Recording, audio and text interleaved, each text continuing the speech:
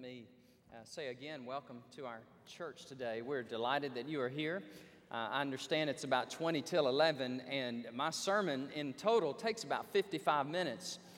So what I've decided to do is shorten it considerably because we're going to have a business conference here in just a few minutes for the membership of the church.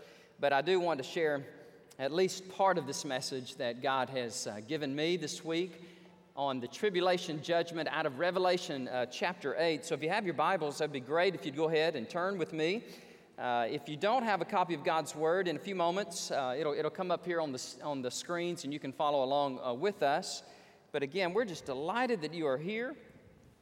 And if you are a guest, again, we are thrilled that you're here today. This may be your first time at Great Hills, and we welcome you. Before I share this message with you, though, I do feel it prudent and at least incumbent upon me as a public servant to share just a little bit of my perspective of what is going on, especially with the events in Houston, Texas. Many of you know that the mayor of the great city of Houston has helped issue these subpoenas on these pastors' sermons.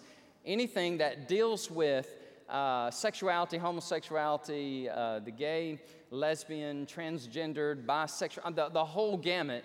And so it has caused quite an uproar in the state of Texas. Some outside the state have not heard about this, though I have a hard time believing that because it's all on the news. I just want to share with you a little bit of my perspective on that. First of all, I want to say that I believe what the mayor has done is absolutely ludicrous, is what she has done.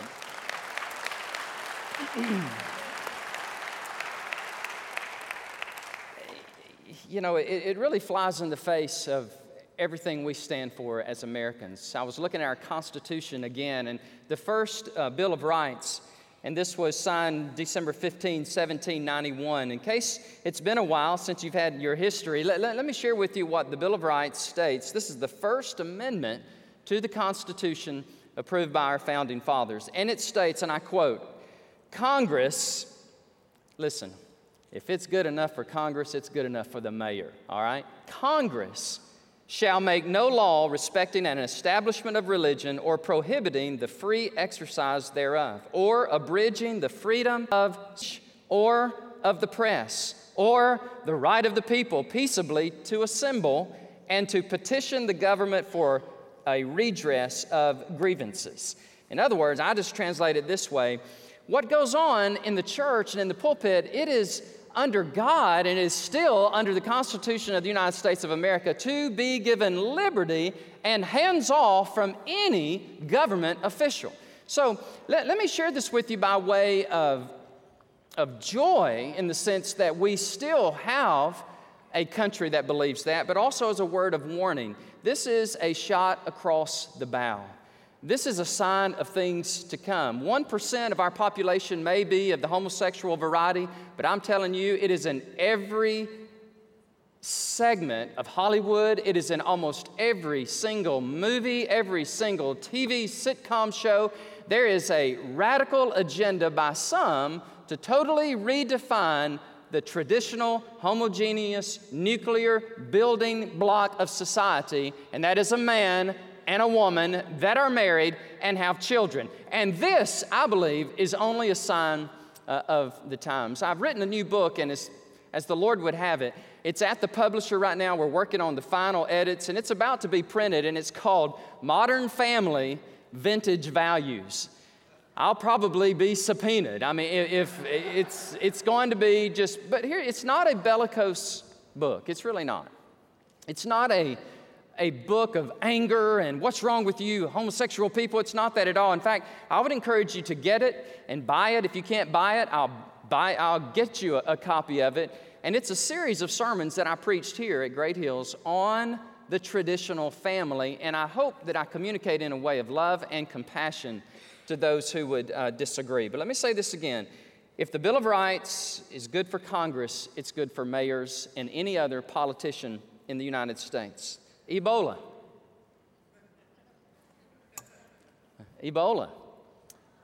is a problem. We as a nation, I think we overestimated our preparedness. I was in the hospital on Wednesday making our weekly round of visitation, and there was quite a stir.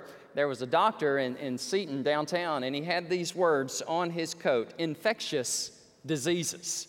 And I thought, isn't that interesting? And man, it was a stir. And I overheard him tell one of his colleagues, we have overestimated our preparedness in the hospitals. I was talking to someone just last night who is a nurse on one of the prominent hospitals in the southeast part of the United States, and he told me, we are in no way ready for this. In fact, I am not going to work if it comes to my hospital. So we have a ways to go to prepare for this dreaded pestilence, this dreaded disease where there is no cure. I do want to tell you this, though. I am praying, and I know you're praying, that God would grant to the scientists, to the virologists, to the infectious disease experts, that we could find a cure that would not only help our nation, but help the nations of the world. ISIS. These people are bent on destruction. These people want to destroy all the capitalism and all the things that we hold dear in the United States. And we have a presence over there, and I'm praying, thank you, Doug, I'm praying that God breaks their teeth, that God destroys such a people who would seek to decapitate innocent human beings. So it is a vicious war going on in the Middle East, and I'm praying that God would grant this coalition of armies and forces that they would be very successful. Politics.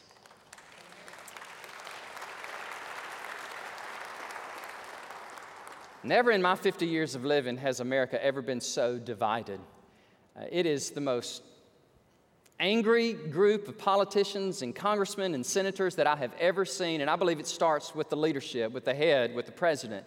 And I've never seen such acrimony, such bitterness, such violence, and I believe we're in just a prime place for a revival that would start in the pulpits and then head on over into politics. Are these a sign of the times that Jesus Christ is soon coming? Perhaps. Perhaps. You know, the New Testament writers, when they wrote what they did, all of them had this sense of imminence. They had this sense of urgency, that at any moment, Christ could come again. And now here we are, 2,000 years removed. We've seen so many prophecies fulfilled. We see so many prophecies on the horizon of being fulfilled. So let me say it like this. If Jesus is not coming in my lifetime, I will be surprised. But I want to live as if He is coming today. That is the urgency. That is the message of the New Testament. Live in such a way that Christ could come at any moment. My wife and daughter went to see the movie Left Behind. And I am familiar with the premise of it, and I agree with most of it. I don't know where you are in your eschatology, whether you agree or disagree with that, but my wife, she got excited. She started posting on Facebook, basically went something like this: man, Jesus is coming again. If you know anybody that needs Him, you better go witness to Him. You know, and I think that is a great response. And so that's what I did. I have been sharing the gospel like a wild man this week. I have been bold. I have been confrontational in a good way. And I have just gone knocking on doors. A group of us went out Thursday night, and we were knocking on doors here in the Great Hills community. We're sharing the gospel. We're encouraging people. We're loving people. And that's what a good, thorough understanding of the book of Revelation will do to you. It'll help you. It'll make you more like Christ. It'll give you more a sense of urgency and expediency. It'll give you a sense of, oh, God, this world is in trouble, but oh, God, we know that you are in control and you will be victorious. So what I was doing this week as I was preparing the sermon, I started walking through Hollywood. And I began to investigate and study some of the movies that I have seen over the last few years that have to do with the apocalypse. Many of you have seen Bruce Willis and the boys in Armageddon. Let me refresh your memory in case you have forgotten.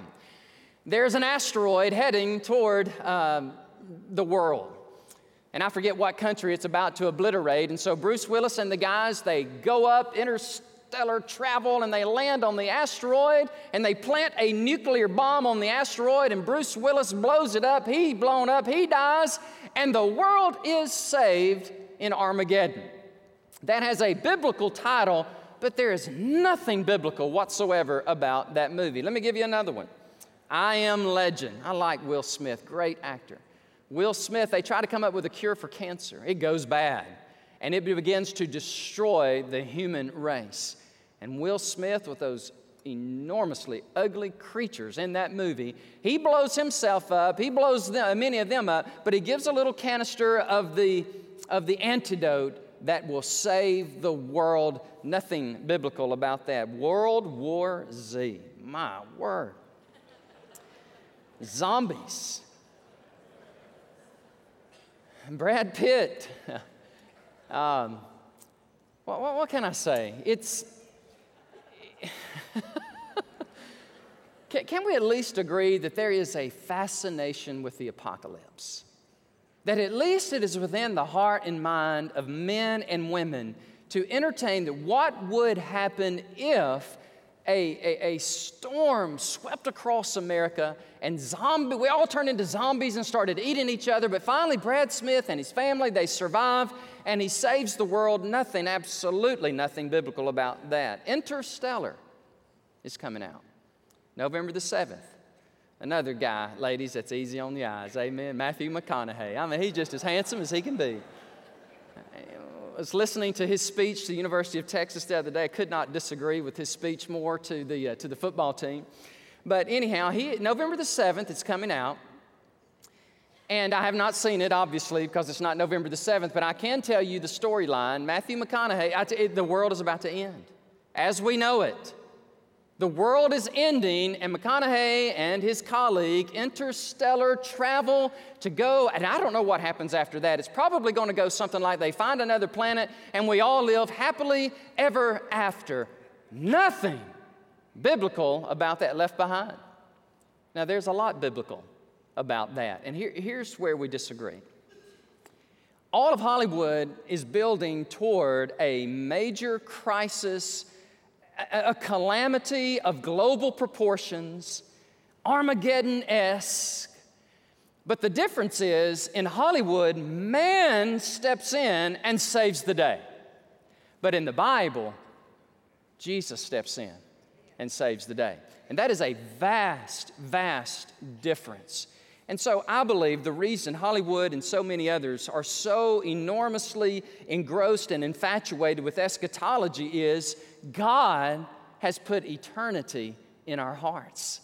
And if we don't know Christ, we will create scenarios with global proportions where humanism, secularism, mankind saves the day. All right, think about it. But in the New Testament, it goes something like this. Jesus comes, God's final answer, His authority, His Son. He died on a cross and arose from the dead. He conquered the grave. You'd think everybody in the world would become a Christian if somebody could rise from the dead and prove it, and Jesus did. And then we're going to live for however long on planet Earth, generation after generation, and it will get bad, and it will get worse, and then it happens. Armageddon really does happen in Revelation 19, and Jesus Christ, the Son of God, comes, saves the day, establishes His kingdom on planet Earth from Jerusalem, and He reigns for 1,000 years, and we reign with Him, and after that, there is an incineration, there is a destruction of heaven and earth as we know it, and God issues and ushers in a new heaven and a new earth, and all God's people live happily ever after. That's the Bible's view of eschatology. I don't know about you, but I sure like the Bible's better than Hollywood's. Amen. In Revelation chapter 5, we studied a chapter of enormous importance. In Revelation chapter 5, God the Father has in His hand, in this phenomenological language, in this anthropomorphological language, which simply means it's our way of humanly speaking that we can understand it, though God the Father does not have a hand because He's a spirit, okay? But somehow John pictures this. There's a scroll in his hand, and the Son comes and takes the scroll, and when He does, many people believe that that's the title deed to planet Earth, and all of the events of Revelation 6 through 19 are contained within those 7 seals. And then those seals contain the trumpets, and the trumpets contain the bowls. In other words, what is about to happen on planet Earth? There will be an emergence of the Antichrist. There will be the mark of the beast. There will be Armageddon. There will be all of these judgments. And it really begins when the Son takes the scroll from the Father. So Revelation chapter 5, I understand it better now why many theologians said, if you don't get chapter 5 right, you're not going to get the rest of the book right. And I hope that you've understood Revelation chapter 5. God is righteous. God is holy. God owns the universe. Many times we depict God only as holy, righteous, rightful owner of the universe, and we forget that God is also, listen to this, loving, kind, compassionate. And within the one nature of God, there is the sense of holiness and the sense of love, this sense of wrath, and this sense of justice, and this sense of no acquittal. And then on the other hand, there is this sense of mercy and compassion and joy. And you see it so beautifully personified in the one who came from heaven. And the Bible says that Jesus Christ, the Word became flesh, dwelt among us, and He was full of grace and full of truth. So I've got some good news for us. Do not fear. God wins. God wins. And if you know Christ, you also will win. So what are we to do between now and the rapture? Or if there is no rapture, between now and the time that Jesus comes in Revelation 19, what are we supposed to do? We're not to live in fear. We're to live with a sense of destiny. We're to live with a sense of expectancy. Listen to this. And we are to do the kind of things that we are doing as a church at Great Hills. So let me just give you a little recapitulation, a little summary of what's been going on over the last few days. And we're going to get to Revelation chapter 8 in just a moment, but just give me a moment to share some good things with you. On Tuesday, there were 10 countries in our church. One of them was Iran. It is the coolest thing to meet an Iranian, because all I know, what I'm taught is they're the enemy and don't trust them at all. Listen, there are people that need Jesus. And then I met somebody from China who recently converted to Christianity, to Christ. And there we were eating lunch together, and Nancy Gibbs and her team of Life Bridge Ministry. It was absolutely amazing. The room was packed with Great Hills Christians and people from all over the planet. Most of them can't speak English. That's why they're here, to learn English. And we had a blast. And they said, Pastor, would you come and eat? Listen, I didn't have to pray about that. You want to come and eat? Yes, I want to eat. And they said, well, would you say the blessing? Didn't have to pray about that either. I said, yes. And I prayed the gospel as hard and as fast as I could, the good news of the gospel. I walked out of that room. In the very next room, there's a group of senior adults, senior citizens, trendsetters, call them what you want, awesome men and women who meet with a group of people in Austin who have dementia and Alzheimer's, and they meet right over here every Tuesday. Did anybody else know that? That's going on in your church? It is amazing. And I walked over there, and y'all know my heart's already soft and tender toward those things, because if my mom lived in Austin, she would be in there with them. And so they're just loving on them and just being compassionate. And I just thought, that's amazing. Yesterday, I don't know how many hundreds of people showed up at the Crow's Nest Farm out there in the metropolis of Manor, Texas. Amen. And I'm telling you, we had a holy, hootenanny, banjo-picking farm time. I'm telling you, it was a blast. And I've never seen so many grandparents from Great Hills and parents and children. And we just had a sweet time of fellowship. So listen to me carefully. It may be the end of the world as we know it. But I believe with all of my heart that what God would have you to do and me to do as a Christian is not live in fear, but live in faith, live in hope. Do the things, listen, do the things that God would have us do. Be a church.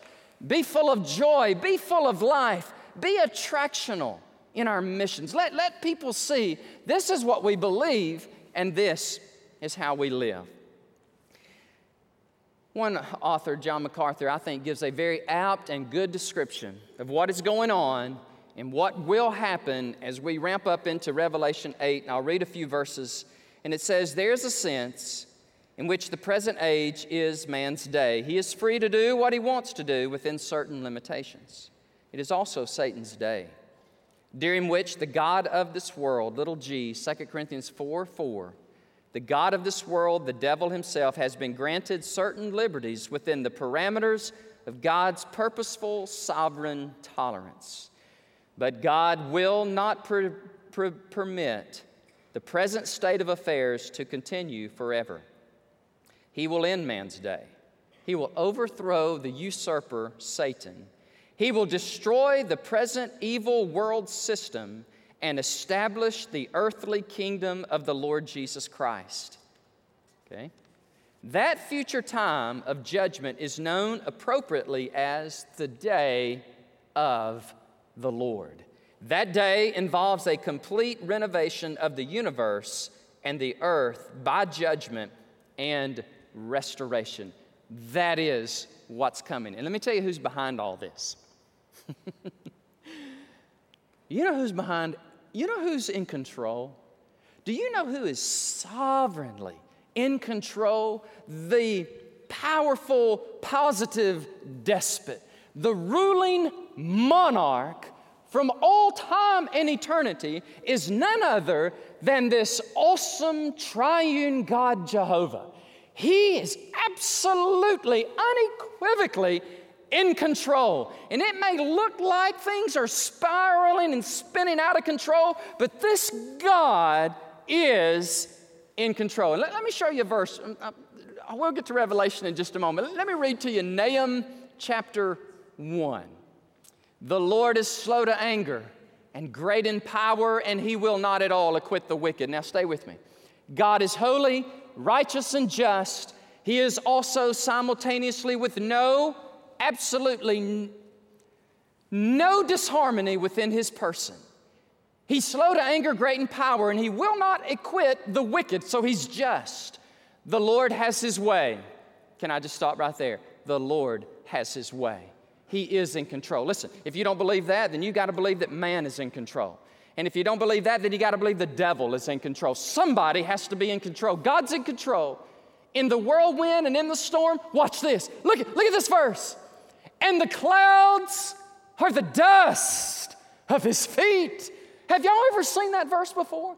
That is one of the most majestic, powerful, encouraging verses that I've ever seen in my life. The clouds are just the residue, the dust of his feet.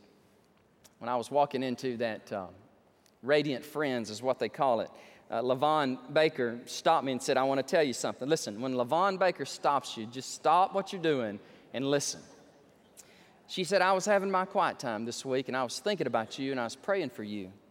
Oh, let me tell you something. As a pastor, there is nothing more melodious and harmonious for a pastor to hear a mere mortal being with this clay feet, earthen treasure in this great treasure in this earthen vessel, to hear somebody say, "God put you on my heart this week, and I was praying for you." And she said these words. She says, "I was reading in my quiet time where God is holy and just and powerful in Isaiah 41.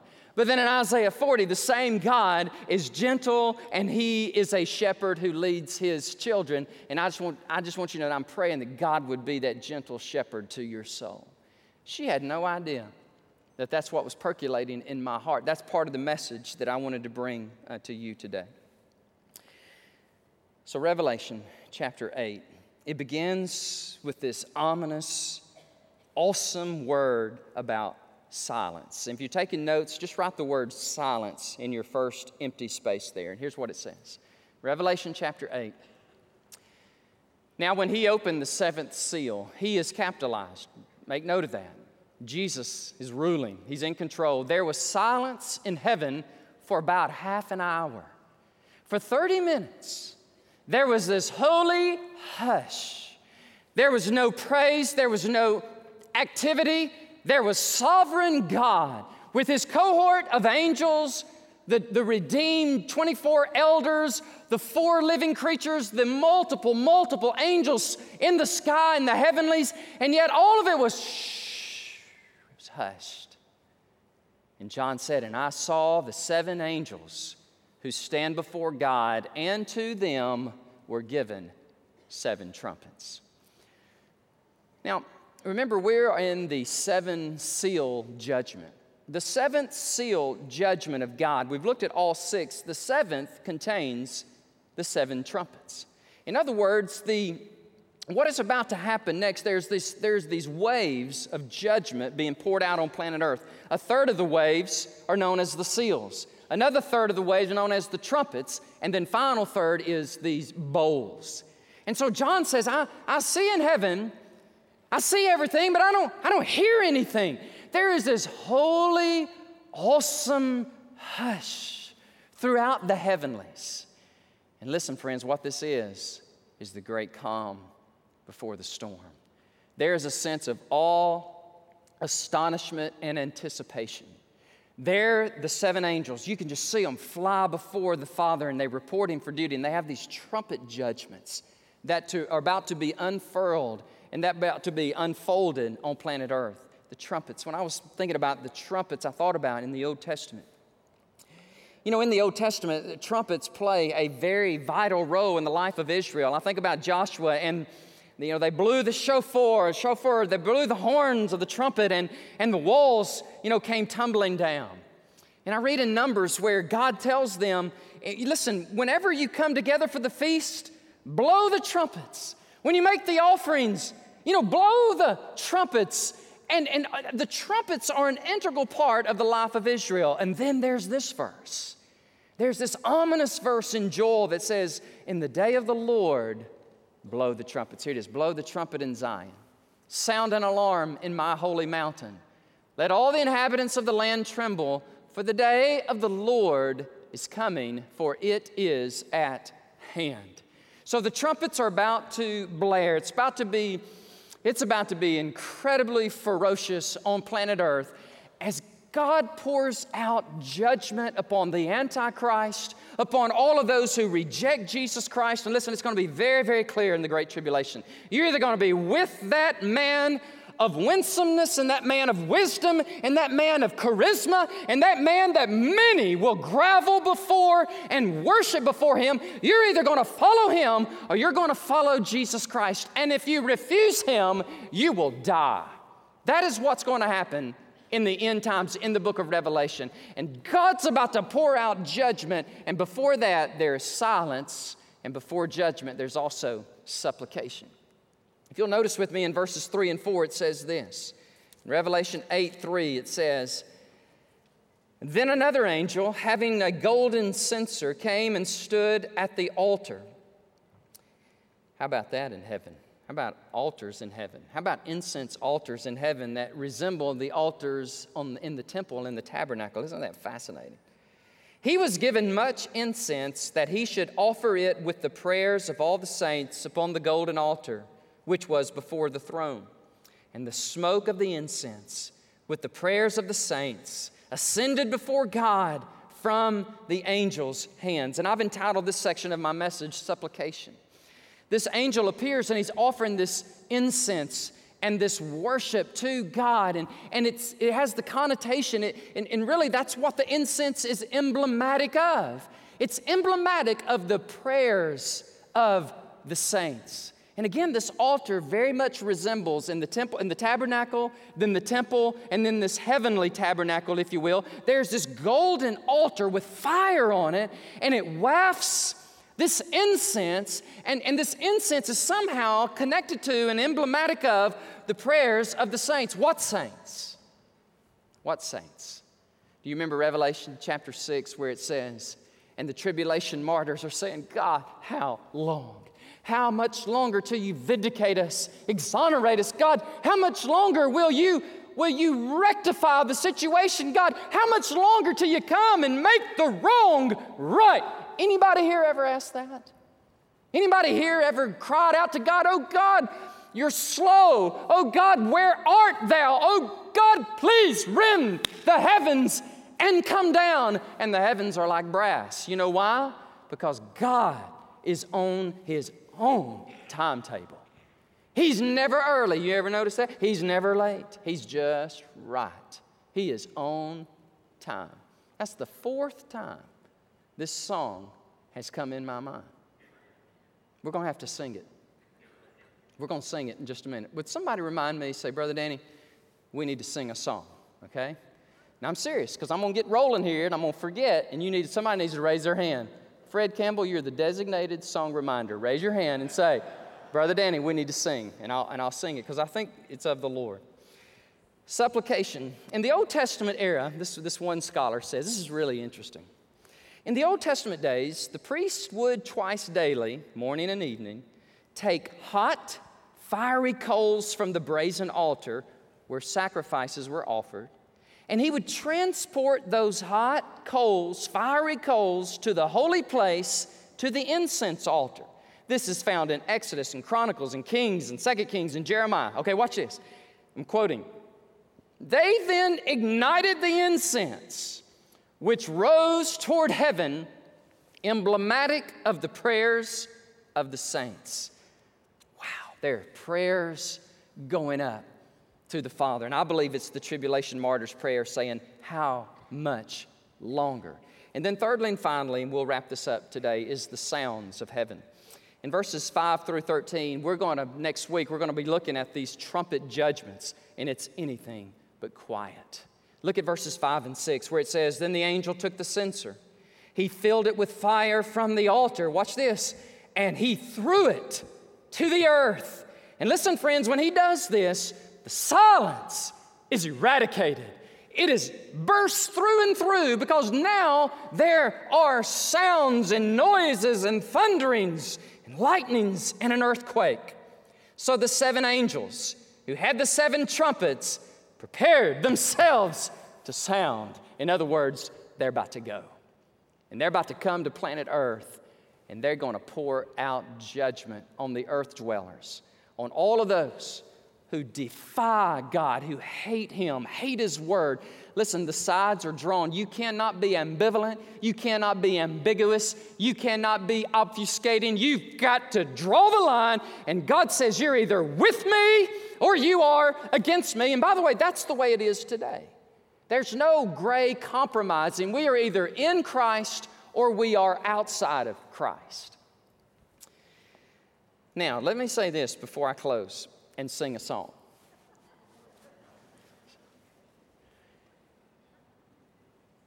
These trumpets are amazing. I think there's atomic nuclear bombs hinted at. I don't understand all of it. I'll be honest with you, I don't. But I know it's not purely figurative and metaphorical. It will be intense. I just hope I'm not here. But if I am, I was talking to someone just last night on the phone. Man, he stocked up his food. He's got cans and cans of food. He's got water everywhere. He's got a filter. I mean, he's ready. And he's a strong follower of Christ. And he says, you know, if we're here during the tribulation, then at least I'm not going to starve. I'm going to have some food. Interesting days. Would y'all not at least agree that these are interesting days? If you don't believe that, I think you're in the minority. Even Hollywood, as lame-brained as they are, they understand that there is something cosmic and chaotic going on and on the horizon. I just want y'all to know, I sleep really well when it comes to things like this. I do not worry about this stuff at all. What I was looking to more than anything, more than even this sermon today, I was looking forward to Matthew Dela Cruz and Ryder Worrell. Because we get to see 2 lives that were changed by the gospel. One of them, God spoke to him through a dream. And listen, if y'all are having dreams, and it's not because of the pizza you ate, and it's not from the evil one, but allow God to speak to you through dreams. He did with Joseph. He did with Daniel. Now listen, I'm not a dreamologist. Don't tell me all your dreams and ask me to translate them. I can't. I don't have the gift of that. But you just be open to what the Lord might say to you through these visions and dreams. Okay, before we have the invitation, for the 5th time, 6th time, I've thought about this song. And I'm going to ask you to sing it with me. It's pretty simple, and I've gone way past my time. I really prepared for about 12 o'clock. I wanted to get us out early so we can have our short business conference, which I don't think is going to take long. But do y'all have just a few more minutes? Okay, good. Well, why don't you stand to your feet and let's sing a song. Oh, mercy. Lindy, do you know a song? Lindy's like, oh, mercy. What is he going to ask me to do? I always start out too high, but it's this trilogy, triune song about praising God the Father, God the Son, God the Holy Spirit. We glorify thy name. Do y'all know this song? So let me sing it just a little bit, and then I'll ask you to join me. It says, Father, we love you. We worship and adore you. Glorify thy name in all the earth. Glorify thy name. Come on. Glorify thy name. Say it again. Glorify thy name. Glorify thy name in all the earth. That's Father. Now we're going to say it to the Son. Ready? Jesus. Jesus, we love you. We worship and adore. Isn't it true? Glorify. Glorify thy name in all the earth. Glorify. Sing it. Come on, church. Glorify thy name. Oh, good. Glorify thy name. One more time. Glorify thy name in all the earth. Guess who we're going to sing to next? Anybody curious? Son, the Holy Spirit of God. Let's sing it to him. Ready? Spirit,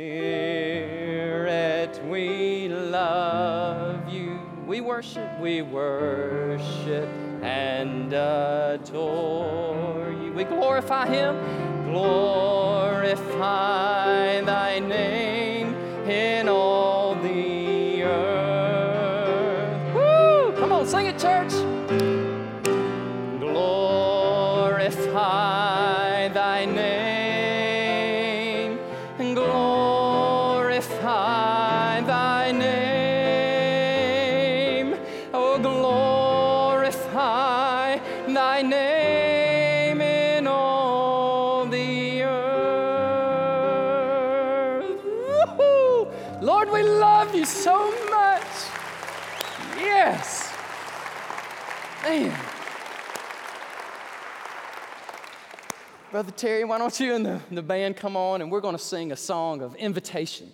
And what we're going to do at this time is we're just going to have a time where you can respond to what you have heard from the message of the gospel, okay? If God has spoken to you and you don't want to be left behind and you don't want to go to hell, listen, that is a good thing. You should not want to be left behind or go to hell, because those are the choices. You get to serve God and go to heaven, or you get to serve the enemy and go to hell. You say, well, I want to go to heaven. Then come. Come. May not be the purest of motives to be saved, but it's a motive. I'll take it, all right? Come and say, I want to give my heart to Christ. I want to give my allegiance to him. And I want to be able to sing like you guys just sang, with joy and peace. And that book gives me the ibby-jibbies. It scares me to death. Listen, it's not a book of fear. That is a book of faith. And I want you to be at peace and joy. Why don't you come and we will share Christ with you and how you can repent of your sins and be born again. Some of you are here today. And praise the Lord for this lady. Last Sunday night in the town hall, she stood up, man, and she shared a word about our church, how she couldn't wait to join Great Hills Baptist Church. Man, it was a wonderful, wonderful thing. And so you may be here and say, well, I'm ready. What do I need to do? Then come on. We got pastors, we got deacons, we got folk everywhere. We'll receive you, we'll pray with you, and then we'll tell you how to get into our November the 16th new members class. Only cost you $5,000. That is a deal. Man, that's a deal. To get in, to join our church, $5,000, that's not bad at all. You know, I'm kidding. You just got to come with a heart, with a sweet heart that says, I want to know Jesus. I want to serve him at Great Hills. Now, before we sing, I'm not going to ask you to raise your hand. But is Matthew and Ryder the only ones who needed to be baptized today? I wonder if there's somebody here today. You say, Brother Danny, I know I need to do that. I need to go public with Christ. Can I just share something with y'all? Whenever you get baptized, God reserves a blessing for you. And I can't explain it, but whenever you follow the Lord in believer's baptism, he does something in your life that's amazing, okay? Now, I'm not talking about you've been baptized 18 times, but no, I'm talking about you've accepted Jesus and you have not been baptized, okay? You got to get your baptism on the right order of your salvation. So Matthew and Ryder, just hold on. You're going to get blessed. Somehow, some way, there are going to be blessings untold. Because here's what happens. When you get into baptistry, you go public. You tell the world, I am not ashamed of Christ. I want to follow him. So if you're here today, and you'd say, Brother Danny, would you, or Brother Mike, or Brother Ross, or Brother Daniel, or even Brother Terry will hop in there with his guitar, amen? He'll hop in the baptistry. We will baptize you in the name of what we just sang. Father, help me. Son, Holy Spirit. So why don't you come? God bless you. Terry, let's sing, and we'll welcome you as you come, and we'll help you in your decision to follow Christ. Here we go.